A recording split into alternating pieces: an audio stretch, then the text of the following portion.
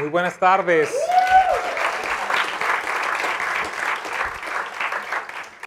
Creo que hemos venido conociendo mucho del corazón del Padre Celestial. Hemos venido aprendiendo lo que Él piensa de nosotros. La semana pasada creo que Dios nos dio una herramienta muy poderosa para empezar a disfrutar de lo que el Padre tiene para nosotros.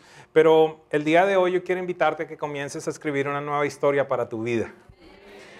Creo con certeza en mi corazón que hoy puede ser el final de un capítulo de tu vida, pero el inicio de un capítulo nuevo, donde podremos conocer un mucho mejor tiempo de comunión, de experimentar lo que el Padre Celestial tiene para nosotros. Quiero iniciar la enseñanza del día de hoy compartiendo una historia de la Biblia, pero antes de compartirles esa historia, los que me conocen saben que me gustan mucho las estadísticas y me puse a estudiar respecto a lo que pasa con la Biblia en los Estados Unidos y encontré un número muy interesante. Las estadísticas nos dejan saber que las familias hispanas aquí en los Estados Unidos, el 87% de las familias tienen una Biblia en casa, una Biblia impresa en casa. ¿Qué les parece ese número? 87%. Yo particularmente pienso que de forma especial aquí en los Estados Unidos, quizás el 97-98% de la gente tiene acceso a una Biblia, porque hoy por hoy en las aplicaciones, en los teléfonos inteligentes se puede descargar la Biblia y verdaderamente una gran mayoría de las personas pueden tener acceso a la Biblia. Así que 87% de las familias hispanas tienen una Biblia impresa en casa. Y esa es la estadística que les quiero compartir. Y ahora vamos con una historia. Segunda de Crónicas 34, verso 1 al 28. Y le voy a hablar a los jóvenes de manera especial. Miren lo que dice aquí, muchachos. Josías tenía 8 años cuando ascendió al trono. Para aquellos que piensan que son muy jóvenes para empezar a liderar. Tenía 8 años y reinó en Jerusalén 31 años. Y a pesar de esa edad, mire lo que dice la Biblia respecto a Josías. Josías hizo lo que le agrada al Señor, pues siguió el buen ejemplo de su antepasado David. A mí me impacta mucho la vida de David, porque después de él se convierte en un referente y siempre Dios compara el comportamiento de los reyes con David. Es impresionante. E hizo tal cual su padre David o no hizo tal cual su padre David. Impresionante la vida de David. Dice, no se desvió en el más mínimo detalle. En el año 8º de su reinado, es decir, tenía 16 años aquí para los teenagers. Tenía entonces 16 años, siendo aún muy joven, Josías comenzó a buscar al Dios de sus antepasados. Es interesante esto porque uno podría decir, ¿por qué se esperó hasta los 16 para empezar a buscar a Dios? Pero vamos a entender esto de mejor forma. En el año 12º, es decir, cuando tenía 20 años, era un Gen Z, ¿verdad? Es esa, ¿verdad?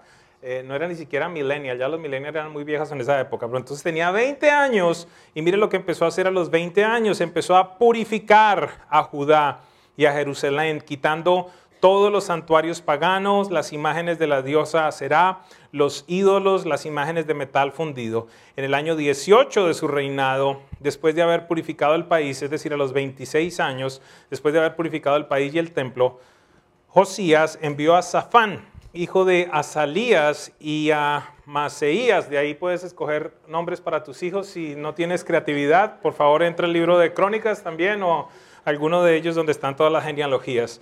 Entonces, dice que mandó a estos dos señores a reparar el templo del Señor su Dios. ¿Por qué razón? El país estaba en ruinas, pero las ruinas más grandes que tenía eran las espirituales, aunque también tenía ruinas materiales.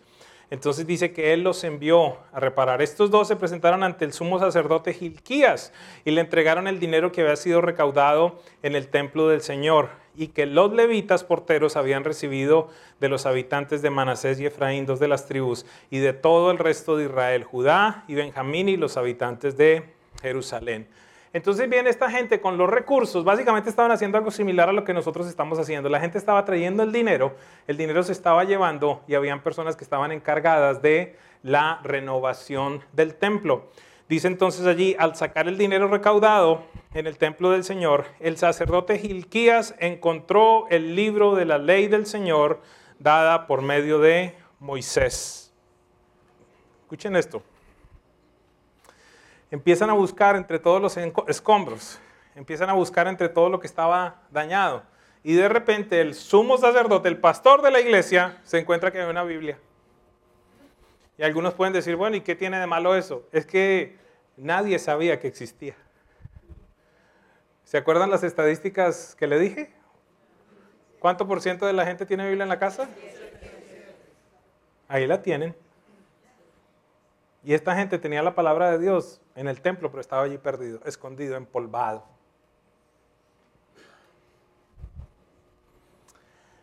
Dice entonces que esta gente regresó a darle el reporte al rey y le dijeron, mira, entregamos la plata, empezamos a hacer todo, pero imagínate que cuando estábamos haciendo todo esto, el sumo sacerdote se encontró un libro, aquí te lo traemos. Dice el verso 18, en sus funciones de cronista, Safán también informó al rey que el sumo sacerdote Hilquías le había entregado un libro, el cual leyó en presencia del rey. Verso 19, escúchelo por favor, y es lo que pido a Dios que suceda esta mañana.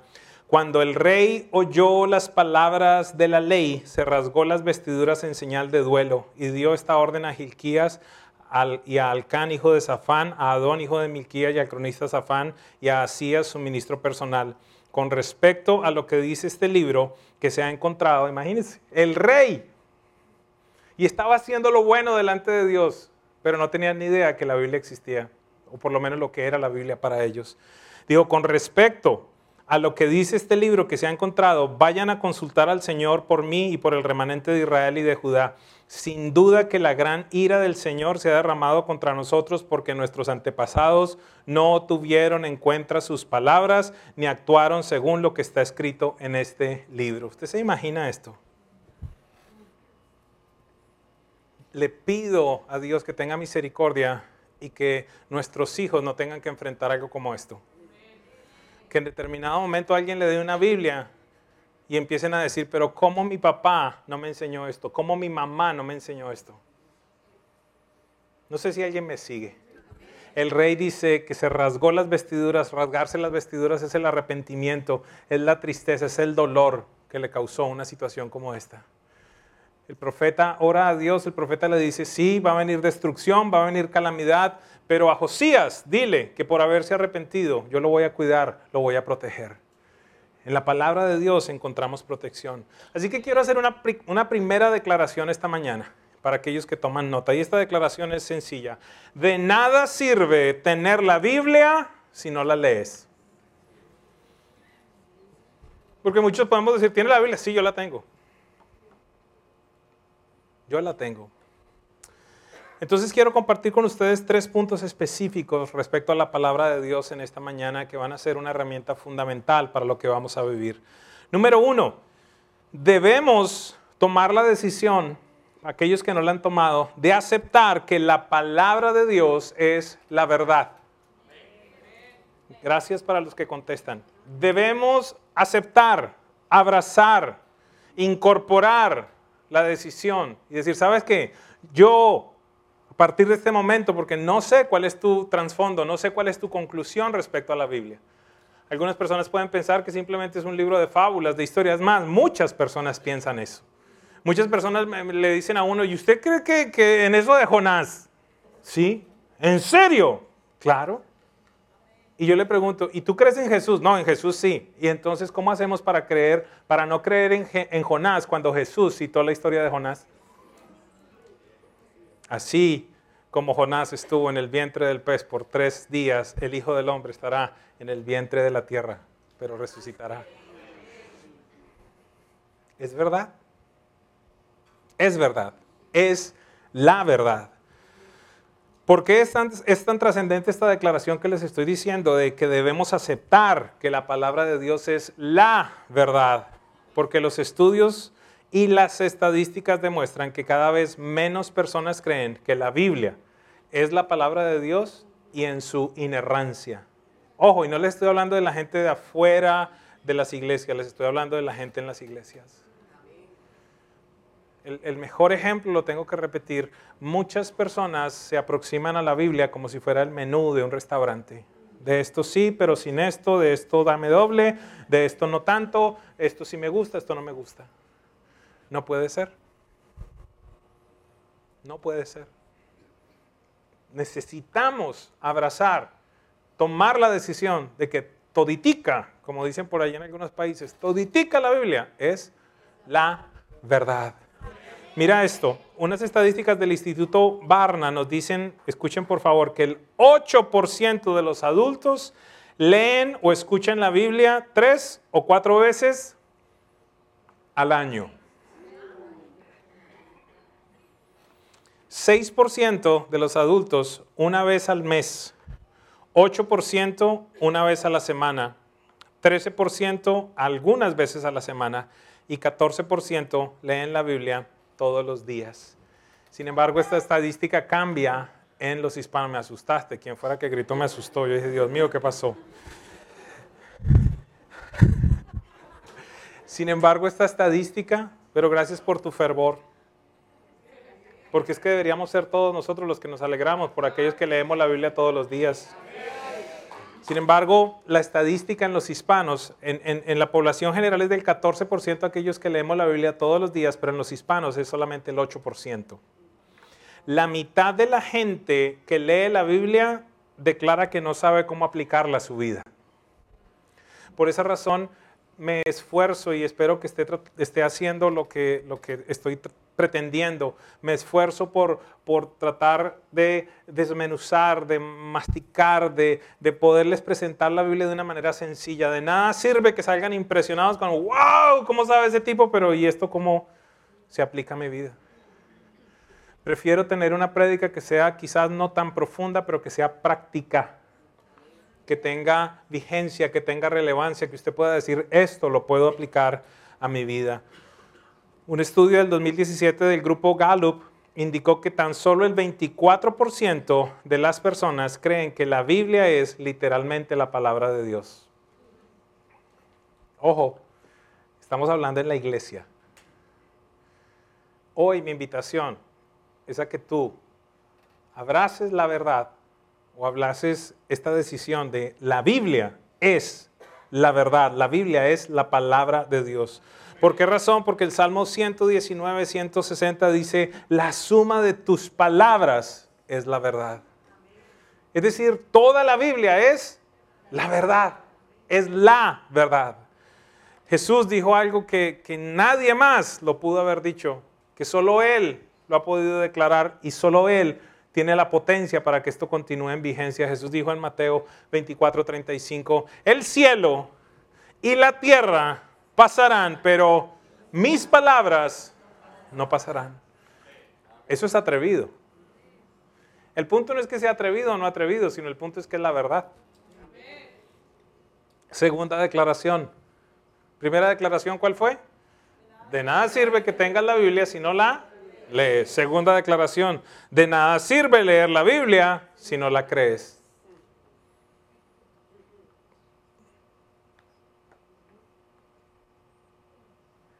Algunas veces la gente me dice, sí, es que yo sé lo que dice la Biblia, pero hace poco me estaban haciendo una entrevista y me decían, esta pregunta que le voy a hacer, creo que es muy controversial la respuesta, es una pregunta difícil. Me hacen la pregunta y le digo, mira, lo primero que te quiero aclarar es que no es difícil. ¿Por qué? Porque Jesús ya la contestó.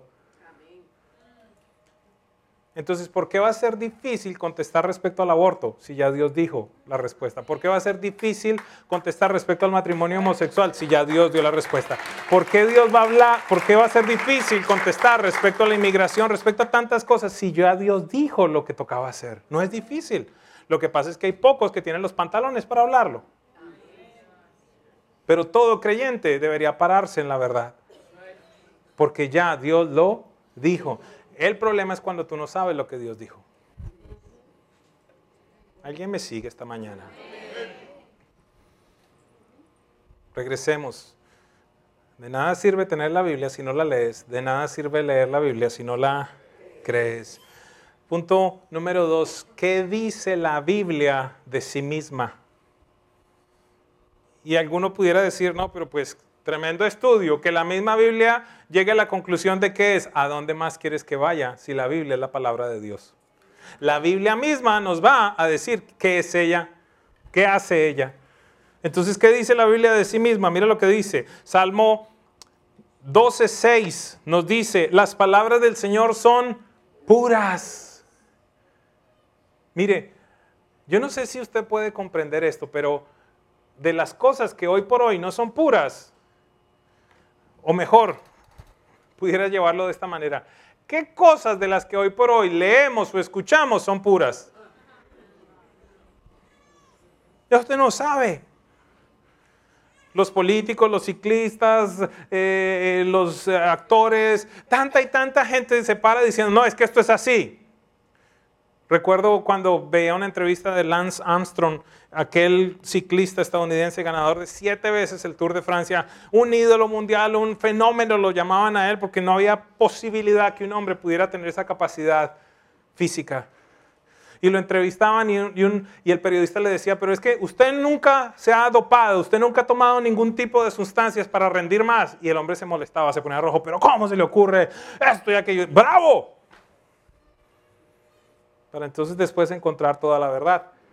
Que evidentemente durante todas las competencias sí se había dopado, sí había tomado medicamentos específicos para rendir más. Pero sin embargo se ofendía, sin embargo estaba molesto porque estaban dudando de su capacidad. Pero la realidad, ¿cuál era?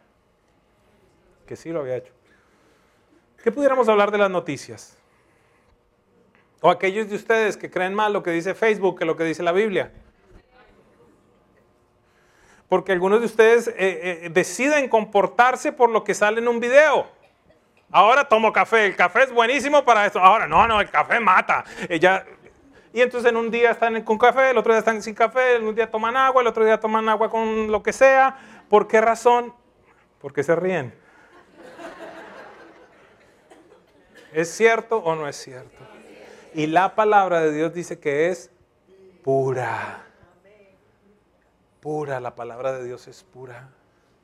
Salmo 18:30 dice, el camino de Dios es perfecto y la palabra del Señor es intachable. ¿Alguien sabe lo que significa intachable? No hay duda, no hay mancha, no hay absolutamente nada. La palabra de Dios es intachable. El Salmo 33:4 dice, la palabra del Señor es justa. Y esta sí que es dura. Porque algunas veces usted va a leer cosas que en su justicia no le parecen correctas, pero Dios dice que son justas. Ejemplo, algo tan sencillo como esto. ¿A quién le parece que fue injusto que Jesús hubiera muerto en la cruz? Levante la mano. Pues ¿sabe qué? Estás mal. Jesús murió justamente en la cruz.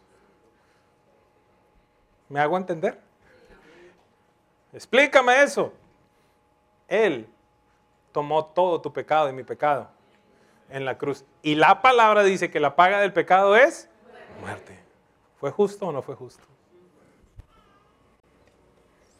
El Salmo 107:20 es hermoso porque nos dice que la palabra de Dios nos sana.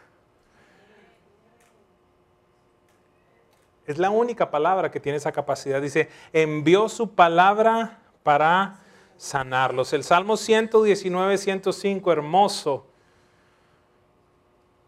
Dice que la palabra del Señor es la lámpara a tus pies.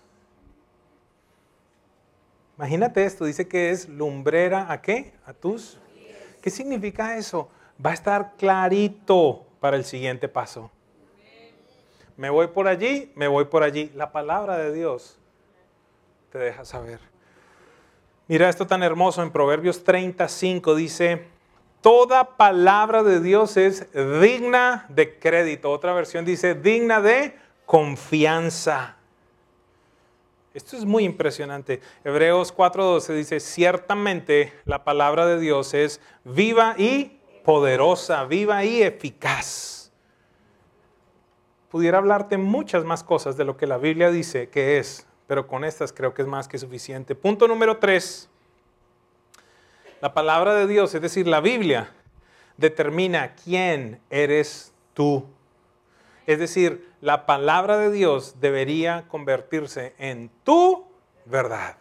Ojo, no tan solo en la verdad, sino en tu verdad.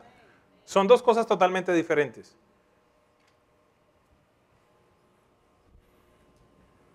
Te voy a poner un ejemplo súper sencillo. La palabra de Dios dice que no debemos o que no deben los solteros fornicar, que no deben tener sexo antes del matrimonio. Eso es lo que dice la Biblia.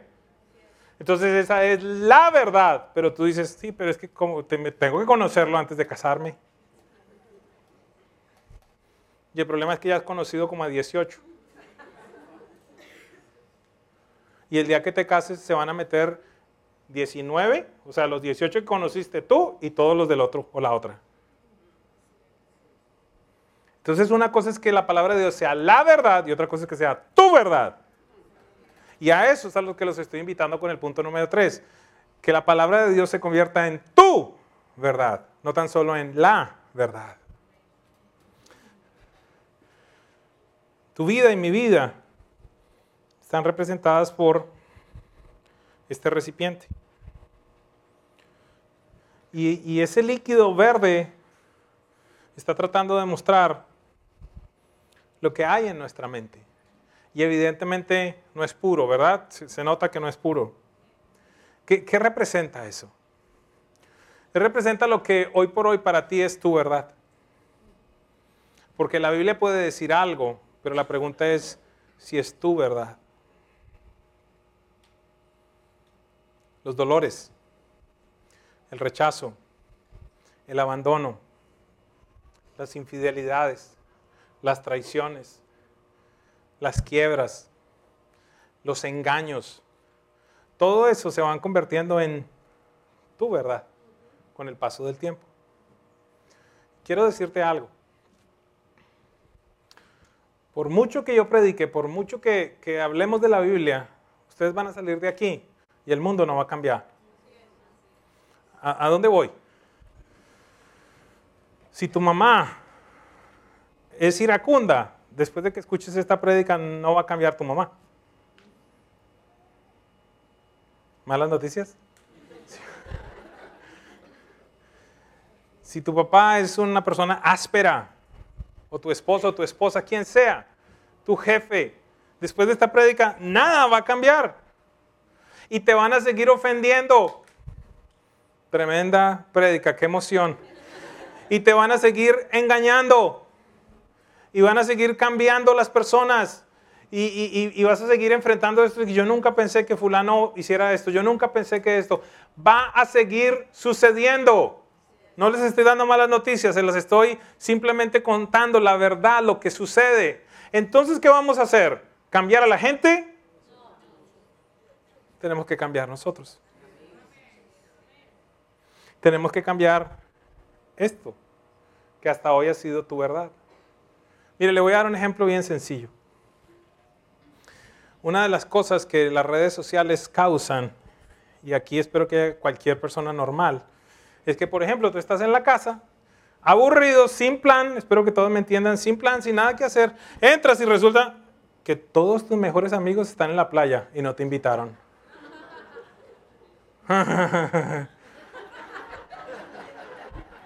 Ay, fulano, el cumpleaños de fulano y no me invitaron. No sé si todos me van a entender esto. En Colombia, en la zona norte de Colombia, los hombres, que yo sepa particularmente los hombres se visten con un atuendo, creo que en Cuba también, que se llama guayabera. Es una camisa larga que se usa por fuera del pantalón. Entonces en Colombia decían, lo dejaron como la guayabera. ¿Qué significa eso? Lo dejaron por fuera, no lo invitaron. Y seamos claros, uno en ese momento no dice, debe ser que mi teléfono estaba apagado cuando me llamaron. Seguramente intentaron todos, pero no me encontraron. No, ¿qué es lo que uno dice? Desgraciados, estos me dejaron por fuera, mire. Y yo que fui al cumpleaños, y yo que esto, y yo que aquello. ¿Hay algún ser humano normal en este lugar? O si no, con el pastor. Ay, pero a él sí lo atiende y a mí no. O fue de fulano y a la ceremonia mía no vino. O hizo... Eso va a pasar absolutamente todos los días. Las ofensas, los rechazos, los abandonos, las comparaciones van a estar presentes. La pregunta es, ¿cuál va a ser el efecto que tiene en ti y que tiene en mí? Porque si no, esto en vez de verde, se va a poner negro.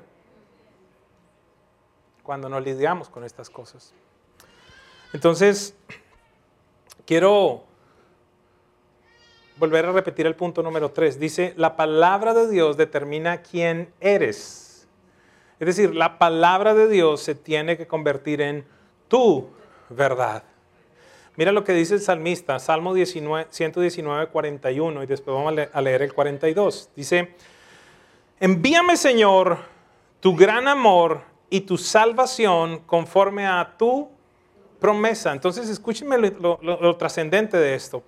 El amor de Dios, la salvación de Dios, el plan completo de Dios para tu vida está ¿en dónde? En la palabra. En la palabra. No está en las prédicas del pastor Edwin. No está en las prédicas de ningún pastor, aunque predicamos la palabra. Es decir, si predicamos la palabra, las podrás encontrar allí, pero verdaderamente no están en mí, están en la palabra. Y entonces el salmista dice, envíame, Señor, tu gran amor, envíame tu salvación conforme a tu promesa, conforme a tu palabra. Necesito sentirme amado, Señor. Necesito entonces que tu palabra venga a mí. Necesito sentir la salvación, tu palabra debe venir a mí. Y entonces mire aquí, porque el salmista nos da la clave para no vivir sintiéndote abandonado, rechazado, menospreciado y todos los que terminan en ado. Mire lo que dice. Así responderé a quien me desprecie, porque yo confío en tu palabra. El desprecio va a estar presente en tu vida y en la mía. Y al desprecio ponle la palabra que quieras. Abandono, rechazo, celos, robo, ofensas, traiciones, engaños, lo que sea. Y el salmista dice aquí, voy a responder al que me ofende con tu palabra. No sé si hay alguien que pueda dimensionar en este día la trascendencia de lo que estamos hablando. ¿Qué dice la palabra de Dios de ti? Y por favor saque su teléfono, saque sus notas. ¿Por qué razón? Ayúdeme a alguien aquí antes de seguir. Necesito gente sincera, que me deje saber cuáles son los pensamientos que muchas veces rondan su vida. Alguien ayúdeme respecto a esto. Por ejemplo, ¿quién se ha sentido guayabera? Mira, ahí sí levanta la mano. ¿Quién se ha sentido que lo han dejado por fuera? Ayúdenme a alguien más. ¿Qué más? ¿Qué otro pensamiento? Ayúdenme. Levanten la manito. ¿Algún cristiano normal? Que no vas a ser capaz de hacer algo. Que no sirvo. Worthless, ¿verdad? No, que no vas a poder salir. Frustrado. Perdóneme. Pero levante la mano, por favor. Nati. Wow, que puedo ser reemplazado. Que ya pasó mi tiempo, que ya para mí no hay chance. Wow, sentirme que no soy amado. Colosenses 3:12. Romanos 1:7. Segunda de Tesalonicenses 1:4. Estoy tratando de ir despacio. Jeremías 31:3. Te dice que eres amado.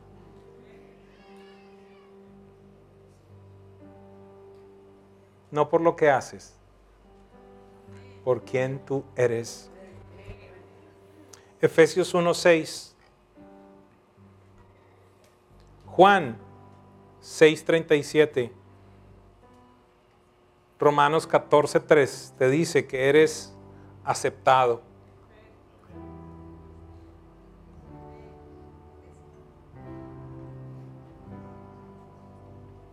Yo siento que las palabras están penetrando corazones de personas esta mañana.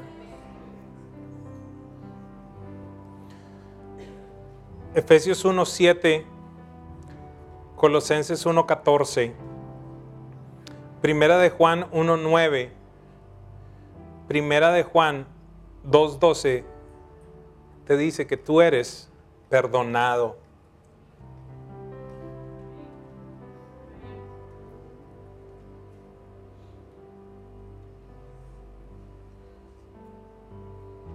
No importa el tamaño de tu pecado, ni cuántas veces lo hiciste. Esta es la gracia de Dios, que es incomprensible. Dios te dice esta mañana, eres perdonado. En Tito 2:14 y en Hebreos 9:14 la palabra de Dios nos deja saber que ya somos limpios delante de Dios. ¿Sabe que hay muchas personas en medio de nosotros que no se sienten dignos, que no se sienten limpios? Que no se sienten que son dignos de venir delante de Dios. A veces me encuentro con ciertas personas que yo entiendo el amor de la gente, pero es como si pensaran que yo soy de otro planeta. Es que usted está más cerca de Dios. Dios a usted lo escucha más. Usted conoce más a Dios. Quizás puede que conozca un poquito más a Dios por mi relación con Él, pero todos hemos sido lavados con la misma sangre.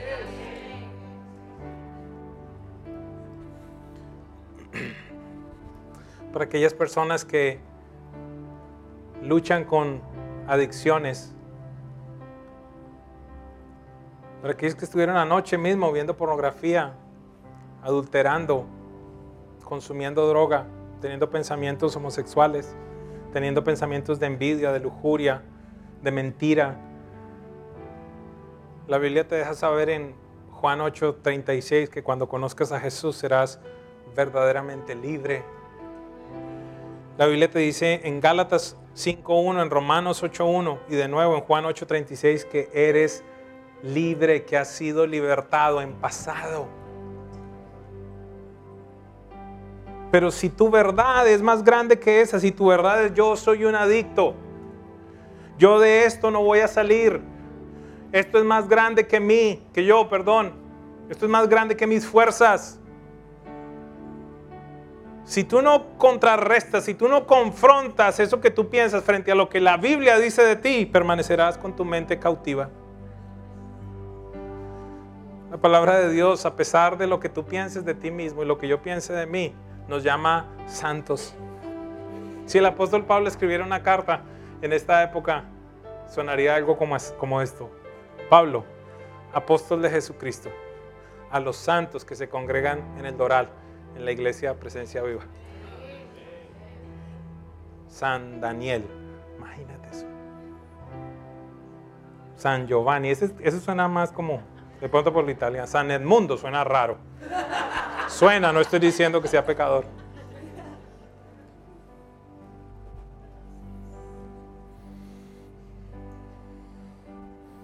Si hay alguna persona, algún invitado hermoso, precioso, que hace parte de la Iglesia Católica, te quiero dejar saber que Dios me llama a mí santo. Y no me tienes que orar a mí. Esta es una de las cosas que es difícil muchas veces de comprender, pero es que somos santos no por lo que hacemos, sino por lo que Jesús hizo. Él ya nos hizo santos.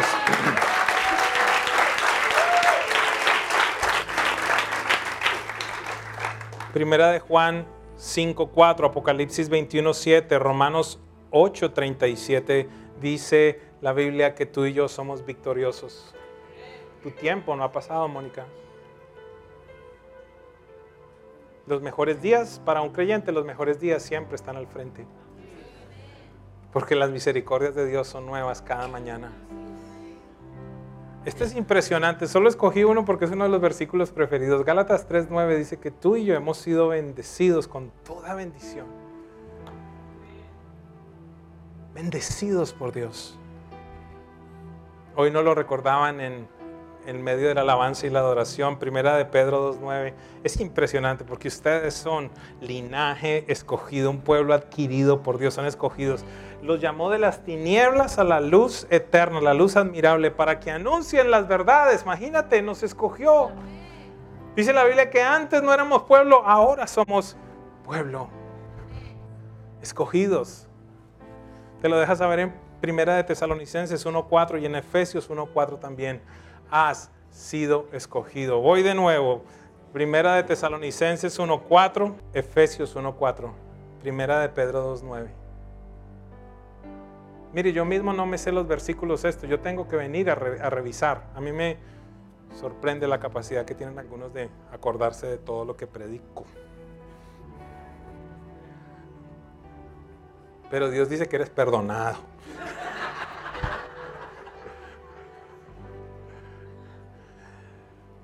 Tercera declaración. De nada sirve creer en la Biblia si no la vives. Entonces allí es cuando tú y yo tenemos que ir a la palabra de Dios, que es viva, que es eficaz, que es confiable, que es verdadera, que te sana, que es pura. Y entonces allí es cuando tú tienes que empezar a echar la palabra de Dios en tu cabecita.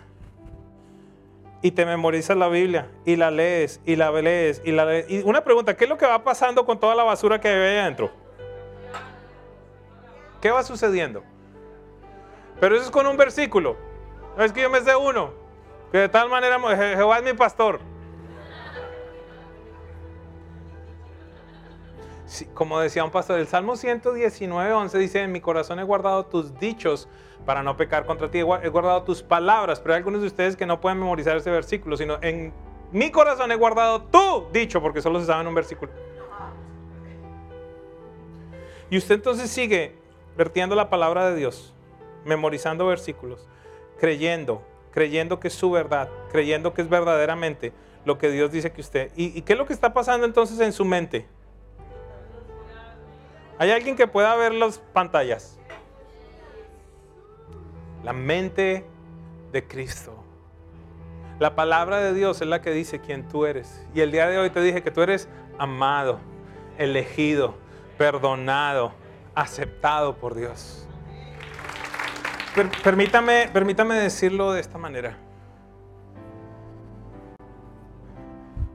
Es como si tú te pusieras una...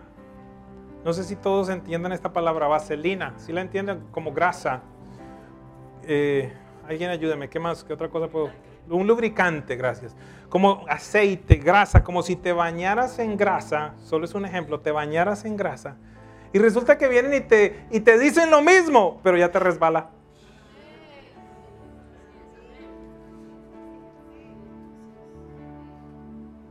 Y los vuelves a ver en la playa, tus amigos del alma. Dice: ah, Señor, pero yo puedo estar contigo aquí orando un rato. Y entiéndame, esto no es mal de muchos, consuelo de tontos. No. Esto es que tú eres amado. Esto es que tú tienes tu posición clara, que tú dices: ¿sabes qué, Señor? Teniendo o no teniendo, estando o no estando, yéndome o regresando o donde sea, soy amado, soy perdonado, soy libertado, soy sanado, soy aceptado, soy escogido.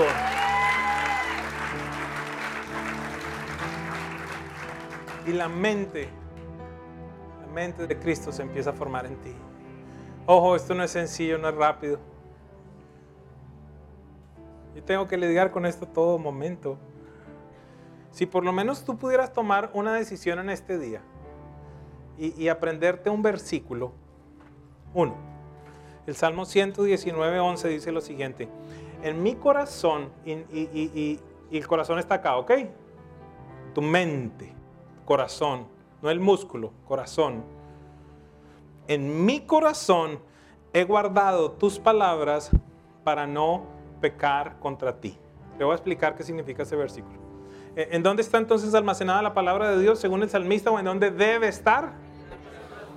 Ok, entonces escuche lo que dice: en mi corazón he guardado tus palabras para no pecar contra ti. ¿Cuándo pecas contra Dios?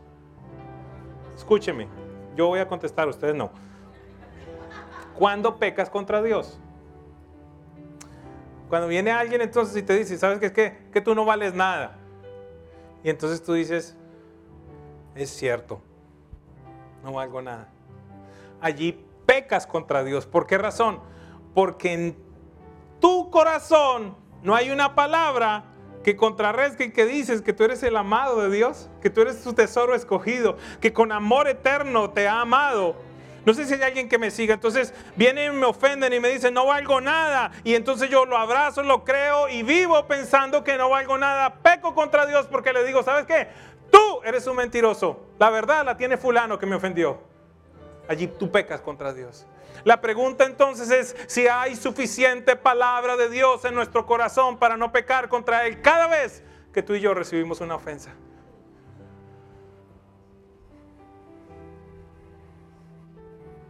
Te lo pongo de esta manera y ya cierro. Tu cabeza es una torre de control que acepta o rechaza los pensamientos que aterrizan. En el libro El hombre frente al espejo, el autor lo describe de una manera impresionante. Él dice, no podemos evitar que los pájaros vuelen alrededor de nuestra cabeza, pero sí podemos evitar que hagan nido.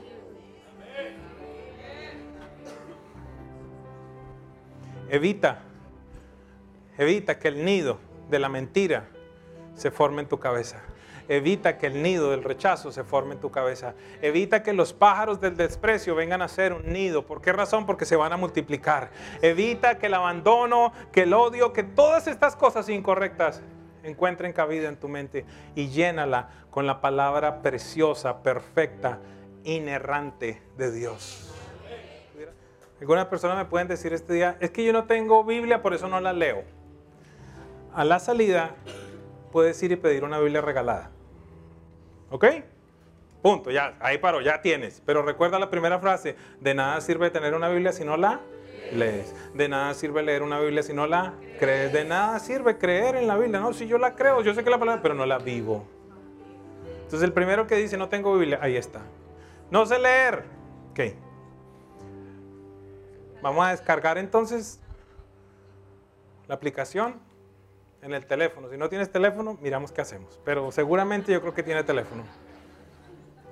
Yo consigo uno barato, alguna cosa y se descarga la Biblia y allí la puedes escuchar. Listo, ya desmentimos la segunda. Es que no la entiendo. Sencillo, apunte. Aquellos que leen español y que me dicen es que no entiendo la Biblia, vaya y compre una Biblia que se llama Biblia de traducción en lenguaje actual o la nueva traducción viviente o la Biblia Dios habla hoy.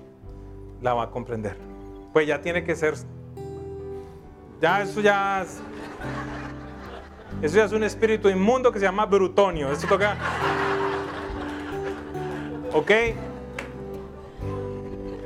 Es que no tengo tiempo, en serio. ¿Qué te parece si reemplazas un tercio de lo que te metes en las redes sociales por leer la Biblia?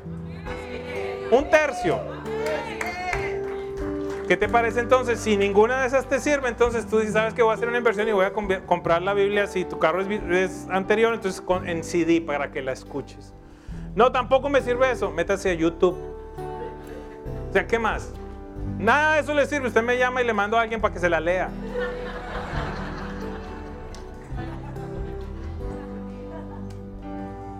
Los otros que pueden decir, no, es que yo la leo, pero no la entiendo. Ok, vaya a un grupo de conexión.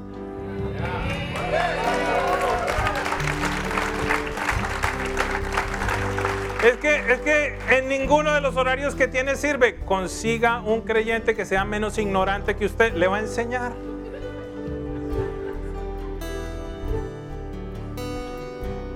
Diga conmigo, presencia viva esta mañana. No hay excusa. No hay excusa. La palabra de Dios es viva y eficaz. Estábamos riéndonos, pero hace un ratito estaba llorando porque de verdad que cuando mi esposo dice que se ha necesitado mucho tiempo y aún el creernos verdaderamente todo lo que nuestro Padre dice de nosotros, y preciso tú ponías el ejemplo de que tenemos que llevar todo pensamiento cautivo en obediencia a Cristo Jesús. Si hubo un versículo que a mí Dios me enseñó a masticar y a llevar y constantemente a repetírmelo, era ese. ¿Por qué? Porque obviamente ese es el versículo que nos ayuda a ir en contra de cualquier cosa, cualquier situación, cualquier mentira, cualquier palabra, cualquier asunto que estemos viviendo. Porque cuando lo que venga a mi mente, lo malo que venga específicamente a mi mente, yo lo puedo coger y en obediencia a Él, ojo, esa palabra es muy importante, en obediencia a Cristo Jesús, yo lo vuelvo y se lo llevo a Él y se lo devuelvo. Le digo, ¿sabes qué? Esto no es verdad, esto es mentira. Yo te lo entrego, yo lo renuncio a eso. Entonces yo estoy ahí adorándolo a Él, estoy creyéndolo. Y eso fue por años, mis amados, por años. Y cuando yo lloraba, en parte lloraba de agradecimiento, porque por mucho tiempo yo me he sentido rechazada, no me he sentido amada por todo lo que yo arrastré desde el vientre de mi mamá. Y sin embargo, aunque han pasado los años, aunque he escuchado de Él personalmente que me ama, que soy especial, por ejemplo, no sé cómo se pudo haber sentido ahorita Jaime, pero yo sentía que no solo era para Jaime, era para todo aquel que pudiera escuchar y que necesitara: te amo, hijo, te amo, eres amado, eres especial. Pero se lo dijo a Él, pero así como se lo dijo a Él, me lo ha dicho a mí. Yo sé que se lo ha dicho a muchas personas. Y eso es una de las carencias que más nosotros tenemos, el no sentirnos amados. El rechazo es algo con lo que tal vez vamos a tener que luchar todos los días de nuestra vida.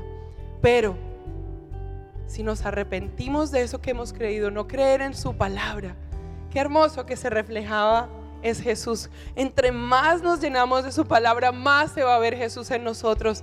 Entre más nos llenamos de su palabra, menos cantaletosas las mujeres, menos celosas, menos peleones, menos borrachos, no sé, lo que sea. Entre más nos llenemos de Él, llenémonos de su palabra. Porque algo dijiste, no sé si fue en esta reunión, en la anterior: nuestros hijos y nuestros nietos merecen padres y abuelos sanos, generaciones sanas. Vamos a dejar esta generación, vamos a dejarle un legado de sanidad. Vamos a dejarle, vamos a cantar en este momento, a declararlo, que Él no nos dejará. Vamos a declarar lo que sea. Incluso ahora necesitamos tanto de Él. Queremos despedirnos de todas las personas que en este momento están allí, a través de las redes sociales, a través de la página. Una vez más, decirles que son muy amados, que son muy importantes.